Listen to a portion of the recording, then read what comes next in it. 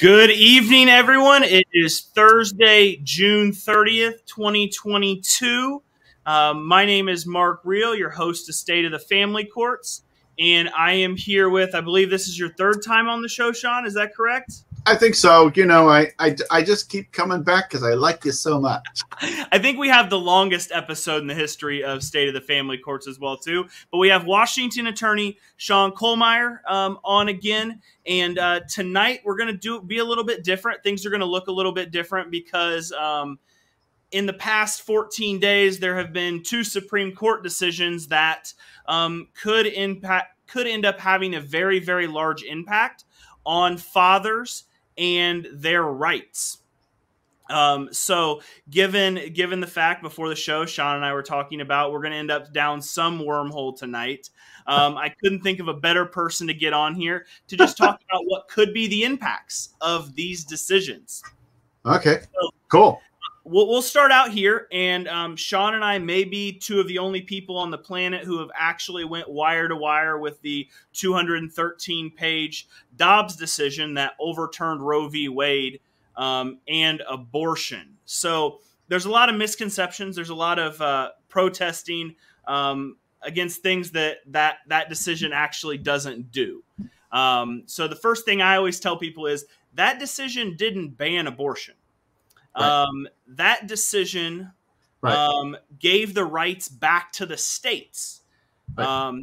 And the second decision or second thing we'll talk about tonight is the decision that actually came out less than 24 hours prior to that, which was in regards to guns and the laws in the state of California and the state of New York around concealed carry. And a lot of people, they look at that and they say they use different logic to come to those two decisions. And Sean and I think we fall on different ends or different parts of the political spectrum. So I think that could be some good discussion as well. So I'll start out. I'll give this one to you, Sean, to start out. So we have the Dobbs decision. Right. And you went all 213 pages just like I did. You said you did it for me. So I feel I'm very honored for you to have done that. There are so many things I do for you, Mark. Definitely. So, in reading the Dobbs decision, what was your biggest takeaway in regards to what the Supreme Court actually did? Okay, so before I get there, I'm going to start with this. Okay. I think this is one of the few times in which it's helpful to sort of state your bias where you're coming at this from. So. I'm a Democrat. I'm a liberal with a libertarian streak. You know, as an attorney, I can read a conservative opinion. I can read a conservative opinion, and I can understand their reasoning, but I don't necessarily agree with it. All right. I don't agree with the Dobbs decision, but you know, I understand the legal reasoning in it. And I'll jump in here too, is I'm a registered independent that traditionally votes almost exclusively conservative. Born and raised in a red state. Obviously, I live in a very blue state now. But I am I would say a moderate conservative. Yeah. Would be where I fall. So Sean and I'm a moderate liberal. Yeah. So we're on opposite ends, not extreme by any means, but you're going to get both perspectives here today. So I'll turn it back over to you. So we got our political leanings. That's out there. What did you take away from Dobbs? So what I really took away from Dobbs was just a couple of things. Number one is that, and this is what I've been sharing with a lot of my clients recently that are talking about this. And I say to them, what a lot of Americans forget is that this is not a country that inherited a constitutional. There's not a constitutional monarchy. That's not what we are. We aren't even a country that overthrew a king and then created elections. That's France. That's a lot of other, you know, countries that used to be monarchies that are now democracies.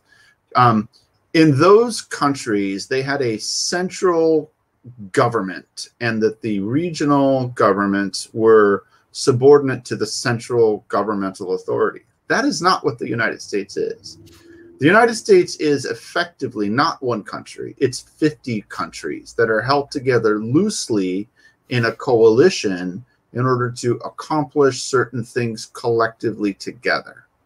And again, some things that Americans forget is that this is the second or maybe third American republic.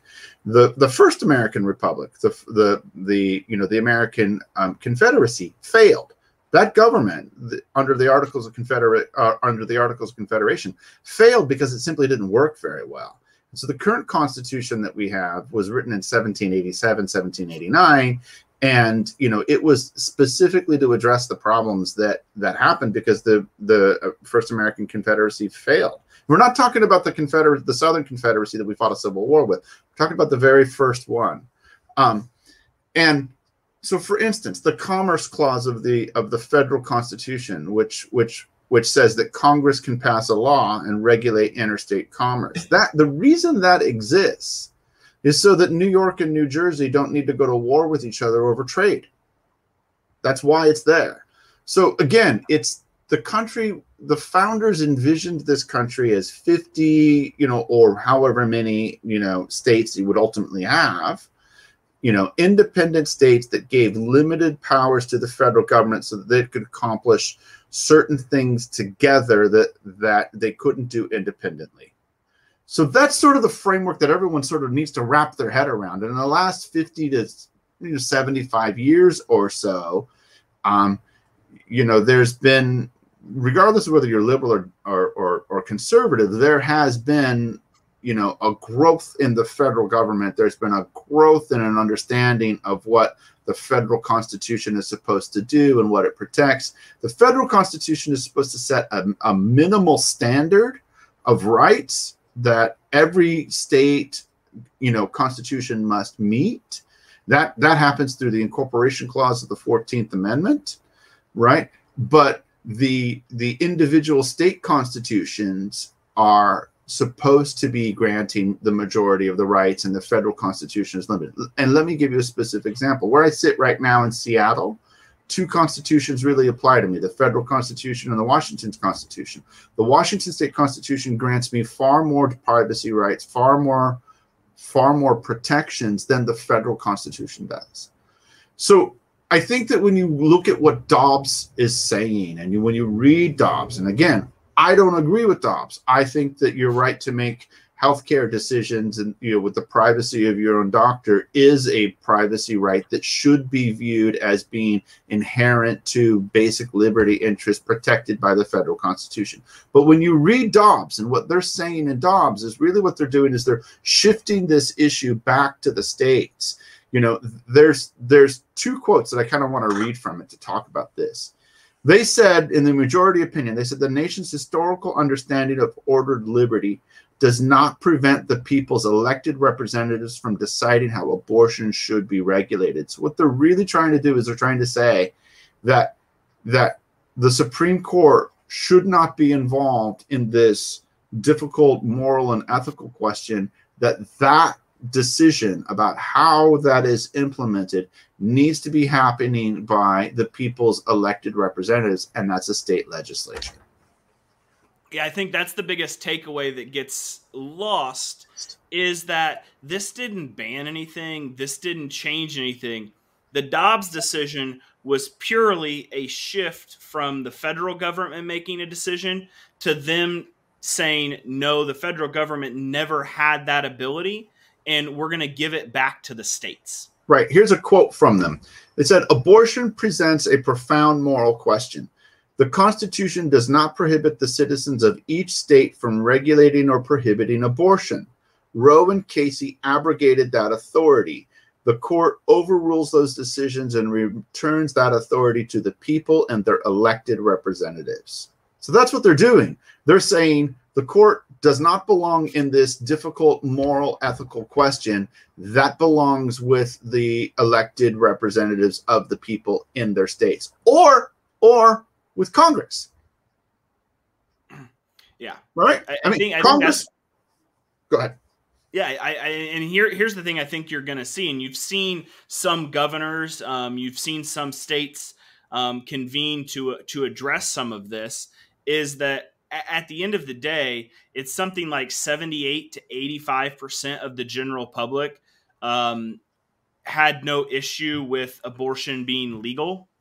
The dilemma a lot of times falls in where's the line, which is what the court's alluding to in saying this is a very difficult moral and ethical dilemma that, in theory, your state representatives, your more closely held representatives, are in a better position to make that decision than a state senator, or the Supreme Court, which is obviously, those are not elected officials. Those are appointees of the president.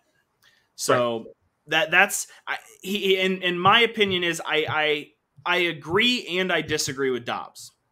I agree with Dobbs in the sense that we should be deferring as much power to the state level as possible, despite the fact I don't necessarily agree with my own state government. But there was clearly decided and well-held law that all the justices who signed this majority opinion stated in their confirmation hearings that they understood this to be well-established law.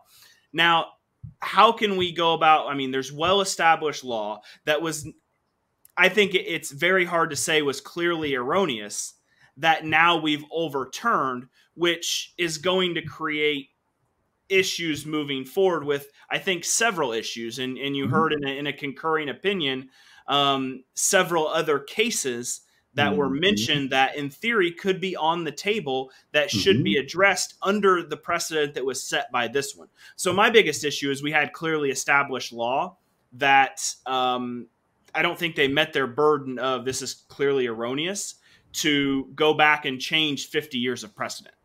I agree. And if I don't remember which one of those justices in their confirmation hearing talked about this, but one of them said that their opinion was that certain law was super precedent, and that Roe was part of that. That it was. I believe it was Coney Barrett was stated that it was super precedent. So, but yeah, I think that's the most troubling piece to me. Yeah. And the irony of it, and this is what I've been telling people, the irony of it, really the what I would view as the starting point for what we now have is activist judges or justices on the Supreme Court, was the kind of starting point was Ruth Bader Ginsburg, for the truly outspoken activist for many liberal causes justice.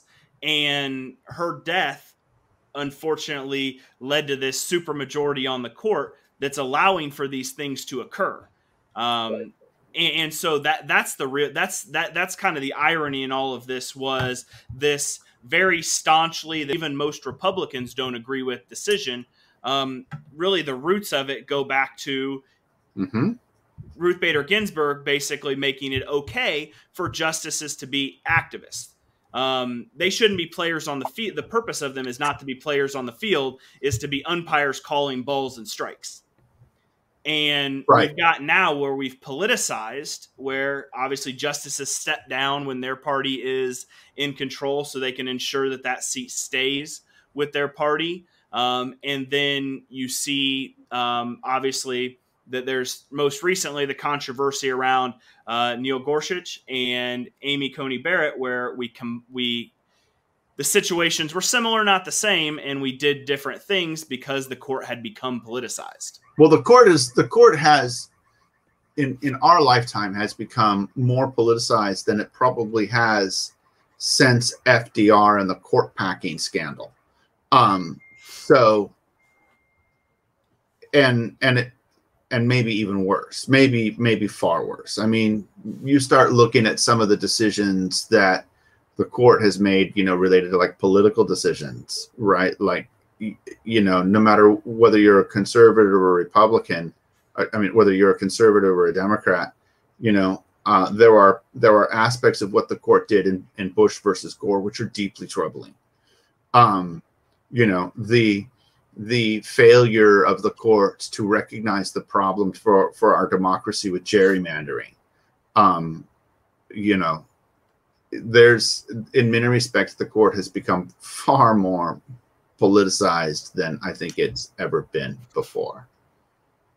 Yeah, well, and it goes back to, we don't have individuals calling balls and strikes. Realistically, on just about every issue, we have our Chief Justice, who I would say is the only one who in recent memory has kind of bucked the trend of being politicized. He was put on the bench by a Republican, and there have been a handful of decisions in which he has sided with the Democrats, upholding precedent. But other than that, right now we can pretty much say we know where 3 of the justices are going to vote on the liberal side of things. We know where 5 of the justices are going to vote on the conservative side of things. And so even Chief Justice Roberts can't necessarily balance the courts. Yeah, it's also interesting that Roberts came out and said that he didn't support this. So, yeah. There's something that came up here in the context of the conversation that we have a lot as it relates to shared parenting and it relates to fathers' rights. There's another way we can examine what happened with Roe, and also, for instance, say the Johnny Depp case, right, where Depp has won his defamation case against Amber Heard. Is we might really be looking at sort of the apex of the pendulum swing on a particular vision of a social movement, for lack of a better term that you could say is, militant feminist or whatever, even though I'm a feminist because I support, women's full rights and equality in society. But there's a particular vision of the ways that has been implemented by some people that you might be looking at that and saying, this really is the apex of that pendulum swing. It's the end of Me Too. It's the end of this idea that you believe all women regardless of what's being said. That maybe you can understand it inside of that context too. And I'm curious to see what both of us being moderates on different sides of the issue. My initial thought is that I am curious and somewhat concerned to see what that backswing is going to be in the next 3 to 4 years, because you look at the judiciary as, obviously it's a 6-3 Republican majority, which we shouldn't even look at it that way. But that's just the facts of the way things are going right now. Or you could argue that it's a 5-3 with our Chief Justice doing his job. It's just swayed so far one way he cannot. But what happens in a couple years if the Republicans, which they've won some seats in special elections that they haven't won in hundreds of years, what happens if all 3 branches of the federal government end up that way? And I guess the ultimate question that ties into this is, does this help or hurt in terms of the movement we have around equal and shared parenting and fathers' rights? And my first thing is, yes, you look at the 3 states that have equal and shared parenting, they're all super majority Republican states.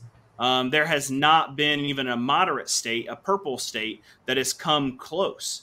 All the states that have made runs at it, whether it be, we obviously have Kentucky, Arkansas, most recently West Virginia, we have Texas, we have Oklahoma, we have Tennessee. All those states that have made serious runs at it are red states. So is the pendulum swinging back, although some of the outcomes are concerning right now? Is that something that 5 years from now we view as the biggest piece of momentum? That, 5 years from now, do we have 15, 20, 25 states with equal and shared parenting? Well, I think that you're going to have 15, 25 states with equal and shared parenting no matter what, because it's just the demographics at work. And, it's the largest civil rights issue, sleeper civil rights issue in our society. But, I also find it very disturbing that on the blue side of the spectrum, that there isn't more instant support for equal and shared parenting that you would think that the blue, the blue states and liberals would really support that idea, but unfortunately you find that it doesn't actually cut that way. Far too often it's framed as fathers' rights advocates are misogynists, and that it's a cover for abuse and all of this other just garbage. Yeah. And that you don't have people who fundamentally believe in equality recognizing that equality for men means equality for everyone. Yeah. I think here's the thing. Being here in California, and I won't name the group, but there's a group that's based out of California here who probably about 8 months ago, I reached out, and their contention is that the family court system is broken around protecting those that have been abused. And that is a blanket statement. I would agree that there are some issues that occur, and there are definitely people who are victims of abuse that end up not getting the protections they need and deserve. So I reached out and I said, and their contention is family court's broken. Family court's broken. So I reach out and I say, okay, under the guise that we both 100% wholly agree with the statement that the family court system as it exists is broken, why don't we work together?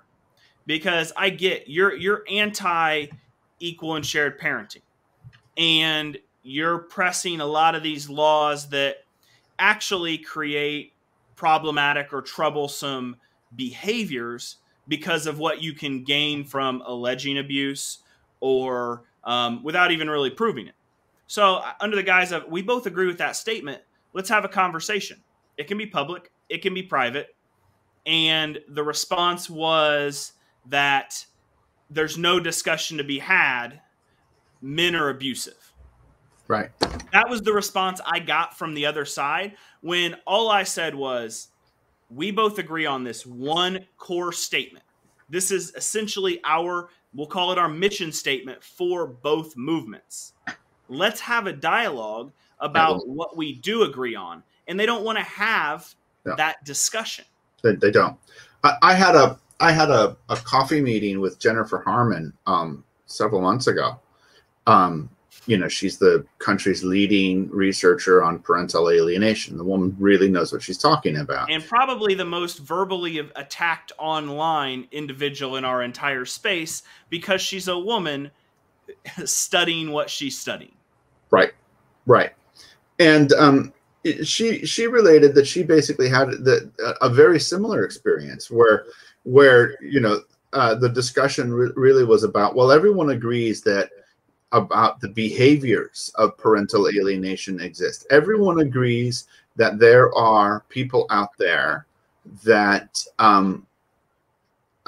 control access to the child, to the what's called the targeted parent, and that they also engage in a campaign of denigration and bad-mouthing of the targeted parent. So everyone agrees that these things happen, and everyone agrees that they have detrimental effects on the children, but they just don't like the term parental alienation. So Jennifer was invited to participate in a conversation about, well, let's talk about what we can agree on and come up with some definition. The other side didn't show up because they didn't want that. What they want is they want to be able to continue a narrative that says that all men are abusive, all women are victims. Parental alienation is a myth, that it doesn't actually happen. It's a tool of the abuser. It's a tool of the abuser to get custody of their children back when they shouldn't get them. I mean, that's the storyline, but and the reason that's the storyline is, let's talk about that elephant in the room. It's because of the money, right? That's why, right? Yeah. Yeah, because it's a 60 to 70 billion dollar a year industry, and the people who are making money on the side of trying to fight for equal and shared parenting, right? You know, people like you and me, right, are by and large absolutely the minority. Yeah. I always use the example. People are like, why doesn't this movement get more traction? I'm like, we're out here in what was a fringe, because of the way it was positioned, it was a fringe extremist belief until realistically 2010, 2012, 2014. And essentially the other side has been around for 50 or 60 years, laying the foundation for positioning. And so you have the side on a beer budget that, for all intents and purposes, is for the most part has zero money, has zero. I mean, I would say our only professional lobbyist, and you and I both know him. I mean, our only professional lobbyist is probably Mark Ludwig out of St. Louis, Americans for Equal and Shared Parenting, who has the experience, who's actually professionally done this. For the most part, it's a ragtag band of individuals who rally up troops at the state level, and the few of them that have the funds to travel try to do it. But it's so ingrained, and there's so much money. These DV groups have lobbyists who have desks at the state house. That's something that's very, very challenging and hard to overcome. And they've written laws to get money flowing to them from either the Violence Against Women Act or from, the Title IX, child support matching funds that kick back, so there's an enormous amount of money that flows, either taxpayer dollars or money, from elsewhere that just flows backwards to support this giant machine that, generates money by destroying families, by destroying children, by engaging in this myth that all men are abusive and all women are victims, and that a woman will never, falsely accuse domestic violence or any other sort of, violent act in order to get an advantage in divorce, because that's just such a horrible thing to do. No one would ever parentally alienate their child because that's a horrible thing to do. They just engage in this, it's a merry-go-round of magical circular thinking. Well, you mentioned all of this, and that's the same argument they use against parental alienation, is that it's this circular argument that's not based in fact. But you mentioned something earlier that I think is a very, very key fact to really all of this, and the money aspect. The family law industry, we'll call it, is they say by 2025 is going to be an $80 billion a year enterprise. Jeez.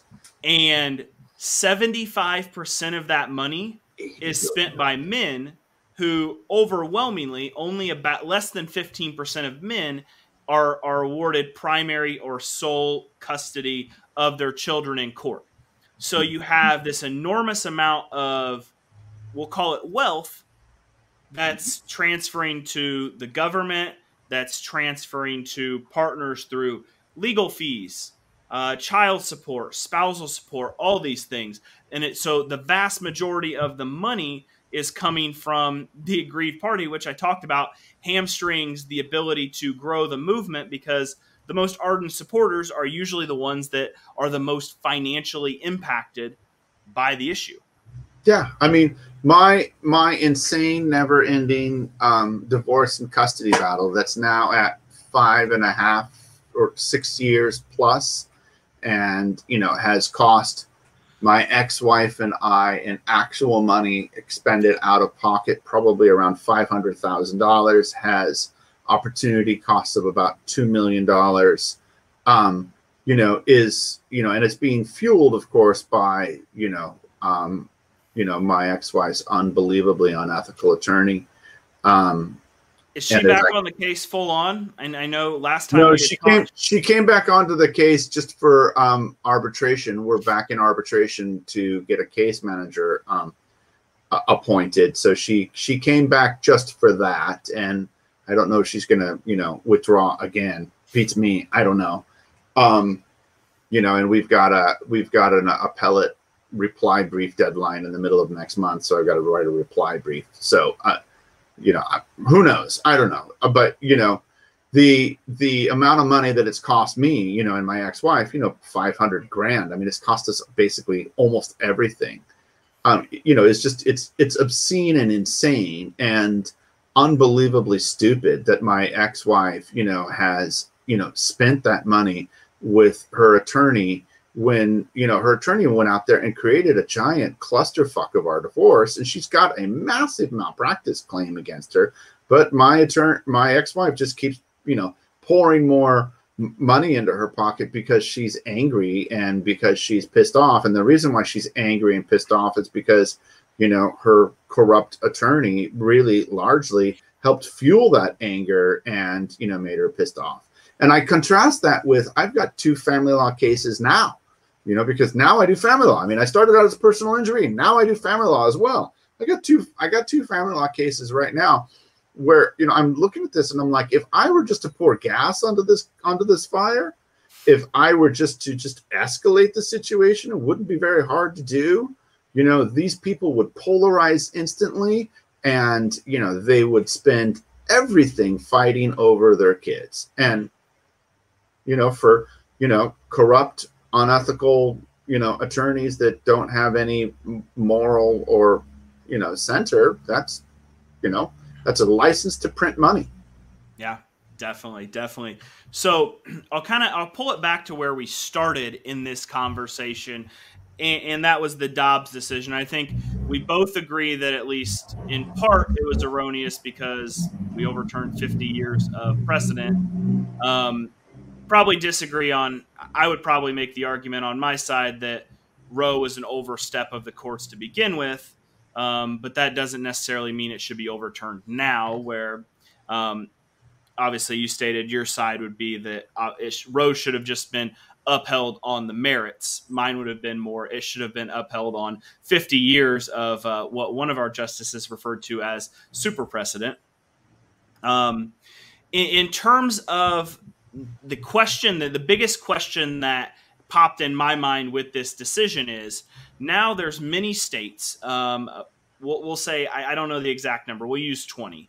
There's 20 states where there is presumed to be or essentially an abortion ban in those states. And this raises some interesting questions specific to fathers. Mm-hmm. And it's one where in the state of California, a couple years ago, they added the ability for an unmarried mother to request in family court expenses for the pregnancy. So as soon as you were deemed the father, you could actually be on the hook for expenses that were incurred because of the pregnancy. So now we have a question of when, as the father's rights movement, as equal and shared parenting goes further down the road, and now we mix it with many states not allowing abortion, when does a father's right to step in and have a definite opinion that carries weight actually begin? So that, I think that's going to be an interesting issue that comes out of this, is if you're forcing the women to have the children for whatever reason. Like I said, this is a very thorny, interesting discussion around abortion and then when and how. When now is this going to do you think this could potentially negatively impact men? Do you see it as a positive development? Well, I don't see this as a positive development for men, generally speaking.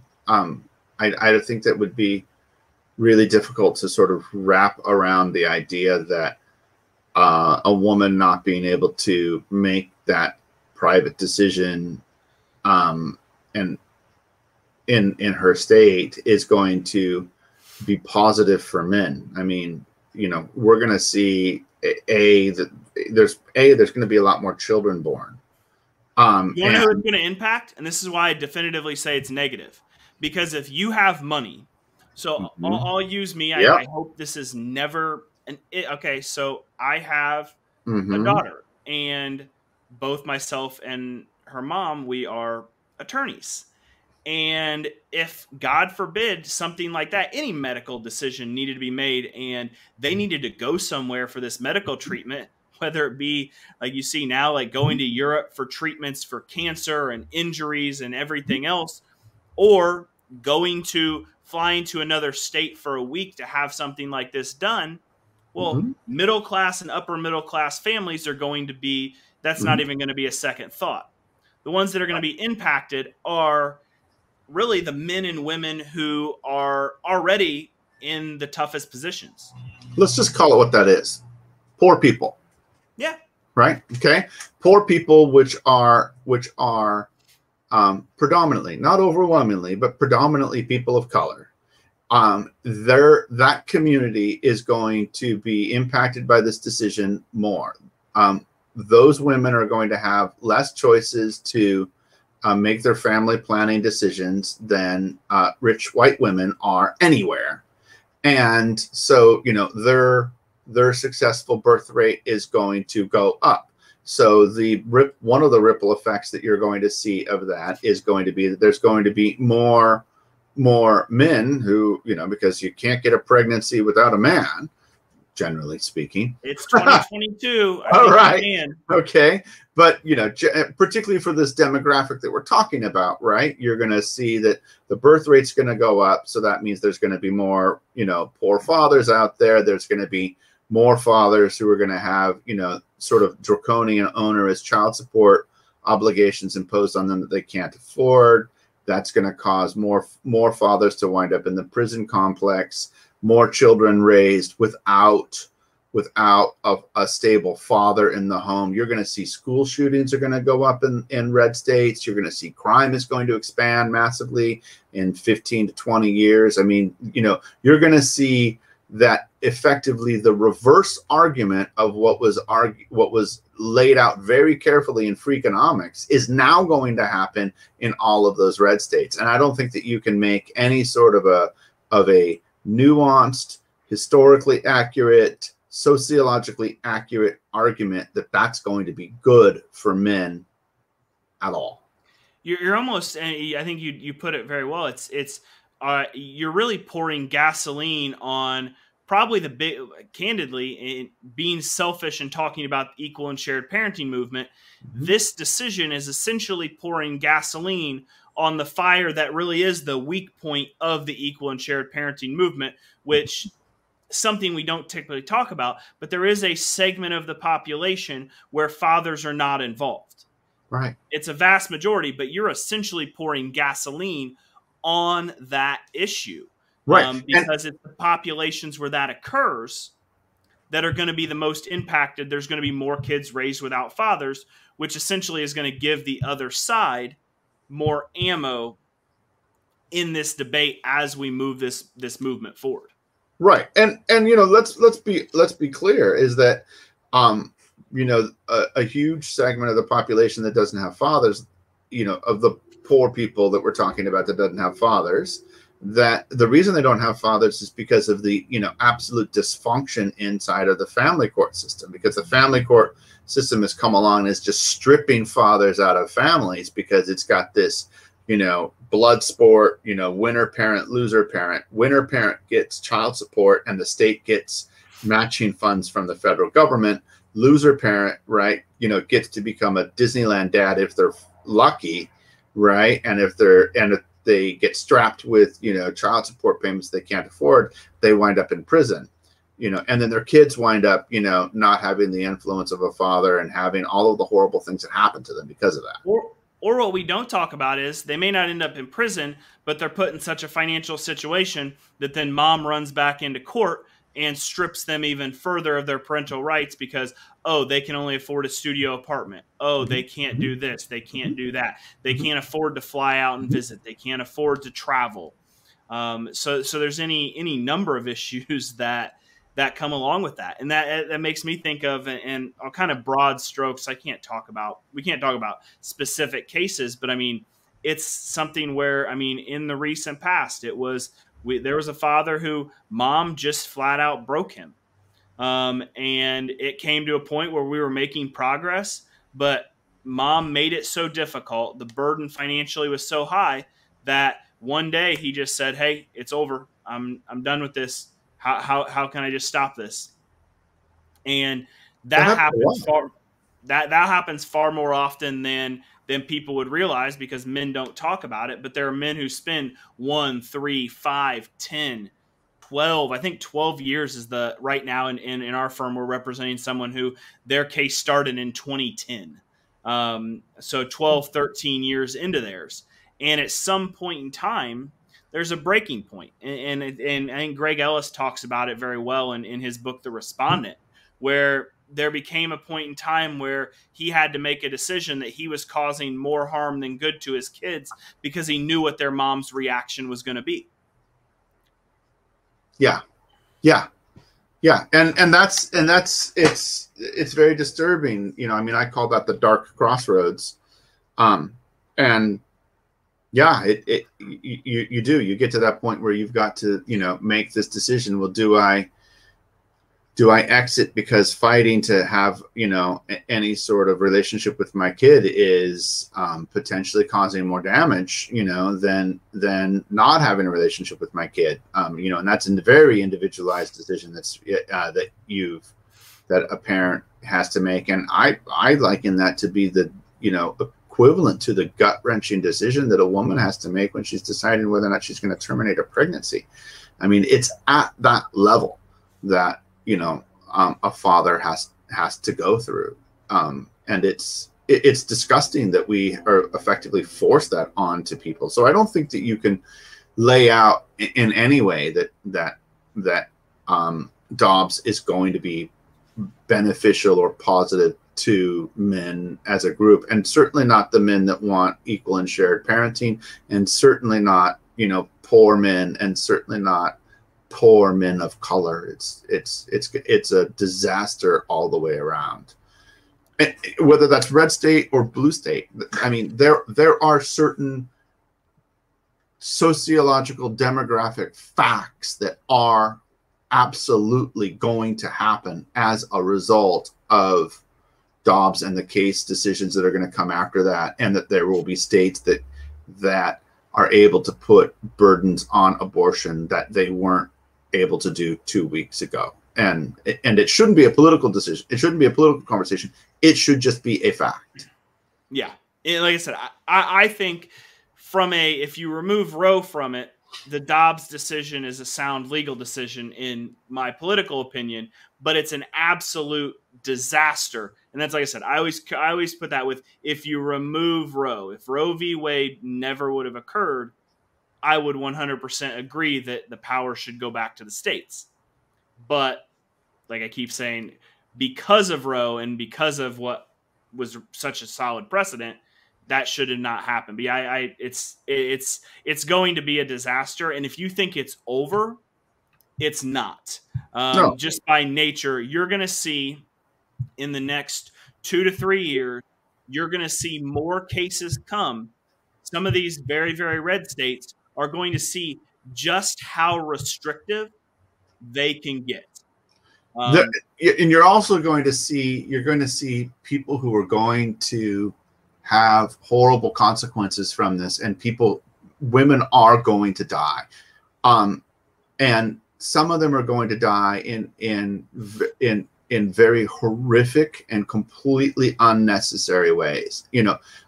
Give me a second. I'm going to speak to your conservative viewers. So for every person out there who's a conservative who thinks that the Dobbs decision was a really great idea, imagine for a moment that a woman that you love of childbearing age, it has a pregnancy, and she walks through the door of an emergency room and she's bleeding. She's got an ectopic pregnancy and she's bleeding. And the emergency room staff is, now all tied up in knots as to whether or not they can perform a potentially life-saving abortion on this woman or not. And, when there's confusion about things, bad things sometimes happen. So there are going to be, women probably who support Dobbs who are going to die because their state representatives, hadn't figured that issue out, and they wind up in a hospital that, when the doctor is looking at, do I perform this procedure on someone that potentially could save their life, but I may lose my medical license for that, and they say, I'm not going to take that risk. That is going to happen. So if you're a conservative and you're listening to me talking about this, and you're thinking, Dobbs is a good decision, I would invite you to get onto the phone and talk to your elected representatives and say, you damn well better be able to put together some sort of program that makes sense so that women that need to have abortions because their life is going to end if they don't have them, have some access to that, because you might save your sister's life, your cousin's life, or your wife's life. We live in a Twitter society, 280 character society, and this is a 750 page book type of issue. I think that's the biggest piece really for both sides. Because the liberal side of it, I've heard so much of, they're banning abortion, they're doing this, they're doing that. You're candidly, a lot, you've actually seen a lot of blue states have come out and strengthened their ability to, or actually made it easier to get abortions, made it easier to come in from out of state and get those abortions. And that's what you're going to see. It's then on the other side, we have red states. And I think it was Arkansas, the day the Dobbs decision came down, Planned Parenthood in Arkansas canceled all of their future abortions, irregardless of the reason for them. So there is a middle ground that is a 750 page chapter book, and we want to boil this down to being 280 characters on Twitter, and it just doesn't work. Doesn't work. And one of the, it's interesting that we're having this conversation with two lawyers, right? Because the thing about being a lawyer is sometimes you learn to be able to recognize some nuance, right? And you can read a legal decision and understand the reasoning and not agree with it personally. So you wanted to talk about New York State Rifle Association and how that sort of interplayed with Dobbs. And I read New York State Rifle Association. So again, back to our biases. So I'm a liberal gun owner. I used to collect World War II handguns. I'm a conservative that doesn't own firearms. So I used to carry concealed. So New York State Rifle Association. Now here's the thing that you're hearing a lot of people out there saying, the Supreme Court just decided that guns have more rights than women, right? Or that they did this and then they did that. Well, the thing to remember about this is two things. Number one is that the decision between these two, what these decisions were resting upon, are the legal theories underneath them were completely different. Completely different. In short terms for the viewers, it's the state was restricting the rights. So in New York State, the New York State Rifle Association, they were restricting rights of their citizens. And in the Dobbs decision, the federal government had essentially taken rights away from the states. Right, had expanded rights. So they're actually the legal foundation for both is they're going opposite directions. One was the state had overstepped their bounds. The other one was the federal government had the Roe decision had overstepped the bounds of the federal government. Right, and but the idea that the federal government and the federal constitution is supposed to be a limited government and a limited constitution, created by delegated powers. What I found was interesting about this. Now, New York State Rifle Association is based upon the idea that the Second Amendment guarantees an individual right to self-defense, including the right to, carry a firearm in public for self-defense. And the hypocrisy between these two cases is, on one hand, what the Supreme Court is saying in Dobbs is they're saying is that this difficult moral, ethical issue belongs in state legislatures. and we should defer to what the state legislatures decide, or the federal legislature. I mean, in theory, Congress could pass a constitutional amendment guaranteeing a right to abortion. And then but they turn around in New York State, they say, yeah, but the New York State legislature had made some difficult decisions about these rights, and we're going to say, no, that violates the basic rights that are guaranteed by the federal constitution they overdid. So there's a little bit of hypocrisy between the two of them. It's nuanced to understand that they're not hypocritical, but it's almost like you need a legal education to understand that it's not hypocritical between those two decisions. But to the general public, it sure as hell looks like hypocrisy. I've been telling people it's one of them was the Second Amendment, the right to bear arms, a constitutionally protected right. And obviously the Constitution doesn't mention abortion at all. So you're right, though. It's something that's nuanced that I think that in the gun decision, there have been similar cases. Like there was one now closing in on a decade ago involving the city of Chicago. And the city of Chicago had essentially done the same thing. So that there was a lot of precedent, and I think that decision was much less surprising. Obviously, we had the preview memo in the Dobbs case, but the decision by the Supreme Court in the gun case, I think, was much less surprising to anybody in the legal community than the fact that we overturned 50 years of settled precedent. Yeah, what I find very disturbing about Dobbs is and I forget, I think it was Thomas's concurrence. Yes, Thomas was the one with the concurrence mentioning the other cases.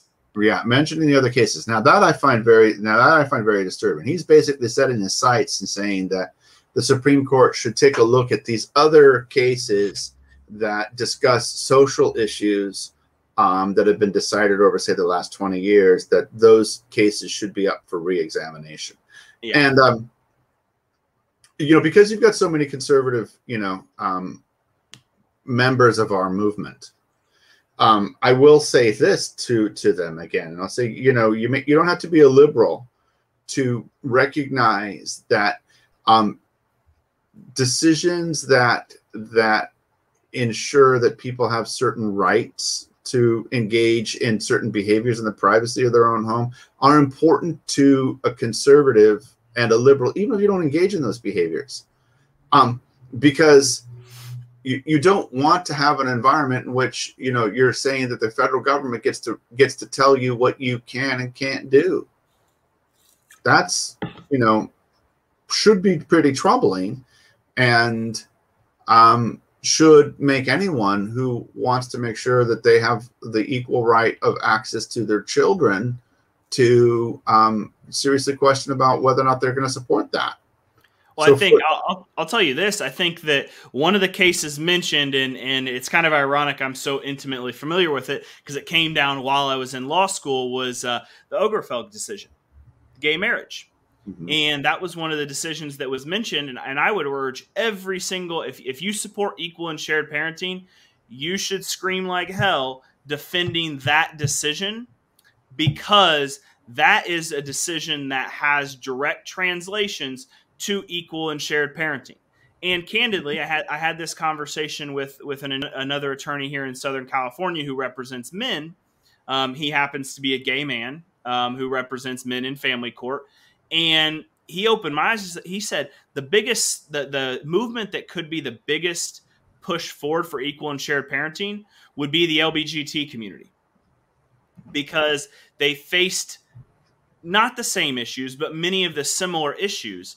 And if a decision like that, or a decision around, it even went as far as one of the decisions mentioned was homosexual activity in the home, which is Lawrence versus Texas. Yeah, I was going to say originated out of the state of Texas, which at the time, Texas had a law. I said, know way more about this case than probably about any other Supreme Court case, because when Obergefell came down in 2015, I was in law school. But the foundation of it was Texas had a law that made sexual activity a crime. Mm-hmm. And it ended up going all the way to the Supreme Court, and it was found to be unconstitutional. So that was kind of the precursor to Obergefell getting to the Supreme Court, was that decision had already been made. Lawrence, right. And Lawrence laid the groundwork for that. And every conservative, every straight conservative guy should care about the court potentially opening up the issue about Lawrence versus Texas, and saying that a state can regulate that behavior. Because if they can regulate that behavior for gay people, they can regulate that behavior for you. Now, Thomas was saying, some of these things should be reexamined. Now, the legal thought process under these different cases, why they were decided the way they were is different, for some of them. So, for instance, in Lawrence versus Texas, the Supreme Court found that laws that prohibit same-sex sodomy fail the rational basis test, that there is no legitimate reason for a state to regulate that behavior in the privacy of one's home, right? And that's why it failed. But and everyone should care about that, right? And and that's different than what they decided in Dobbs, right? Where they're viewing that there's this privacy right that's not clearly articulated in the Constitution, and that therefore must, also include this other privacy right to talk to your doctor and make these medical decisions and have these procedures, right? So the legal reasoning underneath deciding some of these decisions is different, but as a political thing, conservatives should care very much that these potential political decisions could go the other way, because it can affect them directly. Yeah, I think that's the scary piece for me is the fact that the court has opened up the possibility of revisiting decided law. It is extremely scary from a stability perspective. Mm-hmm. And speaking selfishly about our movement, it creates this uneven ground that, just being candid, I think that all these decisions, like you said, it's very technical. You probably have to have some sort of legal education to understand the basis for them, but they all have some tangential impact on equal and shared parenting. Really, any Supreme Court decision, any law in regards to equality, dating back to the Civil War and suffrage and the civil rights movement and everything that happened around gay marriage, all of those decisions are tangentially going to impact how courts rule, how legislators govern around equal and shared parenting. So the more that we protect equality in all areas and all aspects of our society, the better it's going to be and the smoother it's going to be, whether it's through the courts or whether it's through the legislatures, in terms of creating equal and shared parenting. Yeah. Let's make that as simple as we possibly can for people who might be watching this, and particularly conservatives who might be watching this, which is this, okay? Which is, if you care about equal and shared parenting, and particularly if you're a father and you want to have equal access to your kids, then you damn well better care and make sure that your legislatures care about making sure that any of the laws that currently out there that protect equality in any group, even people that you may dislike intensely or your religious viewpoint may say is morally wrong, okay? You should care to make sure that your legislatures are protecting their rights and that protecting equality, because otherwise it's going to come back and have a direct impact on the ability to make sure that you have equal access to your children. And you want to make it selfish? I'll make it very simply selfish. If you fight for and you are vocal about protecting these individuals' rights, whether you agree with them or not, whether you agree there's an issue, like there's a big issue in a lot of conservative areas around what we saw in 2020 and 2021, kind of after the George Floyd incident. Like, if you're sympathetic and you support these issues, being very selfish, specific to equal and shared parenting, you're going to increase the likelihood of those groups supporting this movement as it continues to gain national traction. Exactly. Exactly. The only way that we will have true equal parenting in this country is if we build a big tent, and that we say, I don't care what your political viewpoints are. I don't care, who you love in your bedroom. I don't care what your gender is, your color, your religious viewpoint, any of that. The only thing I care about is making sure that you have equal access to your children. That's the only way we're going to actually, achieve the results that we want to achieve, is by building that big tent. Or I would go even a step further, not just equal access to your children, equal access to be able to live your life how you want in the privacy of your own home. Right. And to have an equal access to having the same basic rights and protections, irregardless of the color of your skin, your gender, your sexual orientation, any of that. The more open-minded we are and supportive of other groups, that's going to come back around.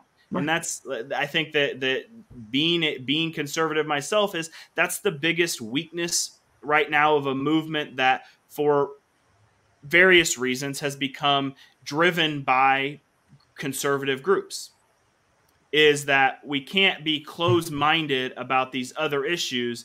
And then, like the state, Texas, 2021, the Republican Party of Texas on their party platform had equal and shared parenting. Well, how much more support could you get if you were also supportive of gay marriage? You were also supportive of reforms that, as a lawyer, all the studies and science that shows that the darker your skin, the worse you get treated by courts. Oh, yeah. If you just supported basic science and allowing people to live their lives the way they want to live them, how far that could go in moving things forward in your state and ultimately in the entire country. Yeah. Yeah. So, you didn't mention it when we talked about the two decisions, but, just today they issued another decision too, about, and I haven't had a chance to read it, about environmental regulations. And they're basically taking apart the administrative agencies and tossing those back to the states and tossing that back to Congress as well. So I think what we're really seeing is we're seeing a court that is really looking at returning power and regulation to the individual states and away from the federal government. And that's going to, regardless of your political viewpoint, that's going to have, consequences, some of which you may say are clearly negative consequences. And I'll say this, and right. At the Department of Labor. And so OSHA is something everyone's heard of. Everyone knows what OSHA is. Mm-hmm. And OSHA, each state has the ability to opt into the federal program, which is ran out of the Department of Labor, or you can run your own programs. And essentially, what occurs with that is the very liberal states all opt out and run their own. The very conservative states all opt out and run their own. The liberal states are very, very are extreme in their protections of employees and their safety. And then the conservative states on the other side are very pro-employer. And then you have this middle ground. So, it creates a mess a lot of times.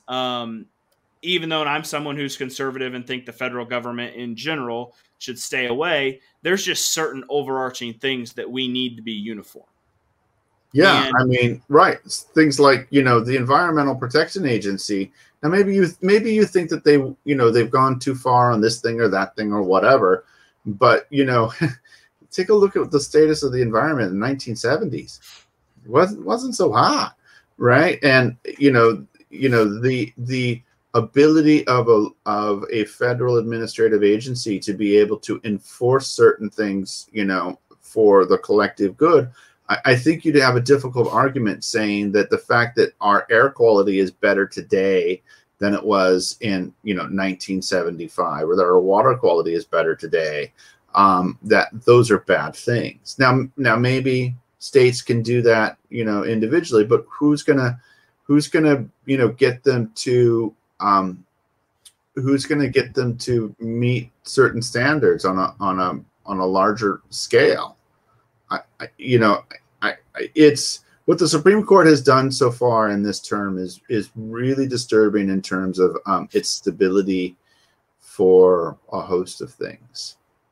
Yeah, I like I said, no matter your position, your concern should be the stability of things, because everyone's essentially what's the door has been opened, and I think you're going to see the real impact 2 to 3 years from now, when a lot of the conservative groups that fund cases that they want to get to the Supreme Court have realized now and allowed to wind through the courts these cases that are going to challenge well-established issues, because it doesn't happen overnight. I mean, in short, you have to have a case that's fully litigated at the district level. You have to have a case that is heard at the appellate court level, and then you have to have a case that's accepted to be heard by the Supreme Court. Oh, and wait! But remember, actually, what you laid out is you actually have two of those. You have to have two of those. You got to have one happening. Yeah, right. So that you've got differing opinions for the Supreme Court to come along and go, oh, well, there's these two differing opinions, so that's a case that's ripe to make a decision that hand down a uniform rule. Yeah, it's going to decades.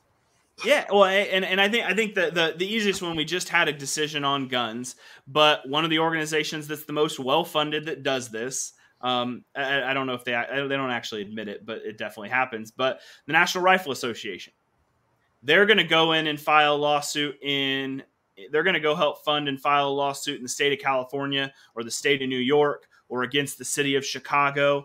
And then they're going to go fund a similar one in Texas, knowing the decisions they're going to get the case to the Supreme Court, to get now they know they have a strong inkling of, number one, this court's going to be willing to overturn potentially decades. I mean, they've already shown 50 years. I mean, what decisions have been made in the last 100 years? We're only 102 years since the suffrage movement, 1920. So they've already shown 50 years. What's been done in the last century that could be touched by these groups now that the Supreme Court's opened the door, specifically these conservative groups, to, hey, come get a case in front of us, and we'll be able to turn this loss you had 75 years ago. Right, and that is not a good place in terms of social stability, for our society as a whole. And it's as we were talking, I just zipped through New York State Rifle Association, and I don't know, it's the 12th page of the decision. It says that in 2014, Nash applied for an unrestricted license to carry a handgun in public. So that's 2014, right? And the decision is now coming out from the Supreme Court. Yeah, I mean, and neither of us practice the appellate level. Neither of us practice, and I don't think either of us has desires to argue in front of the Supreme Court or any intention to argue in front of the Supreme Court. But I mean, get a case where it's just pedal to metal and it moves as rapidly as possible is several years. That's 8 years, and this case probably did move as fast as it could. 8 years. Yeah, because you're probably going to have appeals at the district level. You're going to have, it could get sent down from the appellate back to the district to be retried. Like, these cases bounce around forever. Yeah, they can. Right. And so anyway, I mean, coming back to the issue of equal and shared parenting, I'm really disturbed by what I'm seeing from the Supreme Court. on those issues. And I certainly hope that the people who are listening to your broadcast are, hearing this, and they're smart enough, and they're their thinking is nuanced enough to recognize, that they need to make sure that they are supporting, rights of equality across the board, rights of equality for everybody. Yeah, definitely. All right. Hey, well, we're at 1 hour and 10 minutes. So I always promise our guests we won't go over an hour, but you're always so generous with your time. I think we did end up down some of those rabbit holes that we promised the people we would end up down. I hope this gives our viewers a better understanding of what these decisions actually mean and how they could impact equal and shared parenting in the coming years, in the coming decade, as we've made so much progress with this movement. So, Sean, thank you so much for your time. You're welcome. And it's always a pleasure having you on. To the viewers, thank you for watching. We'll be back with more of a traditional interview next week. So we'll see everybody next Thursday at 8 p.m. Eastern, 5 Pacific for State of the Family Courts.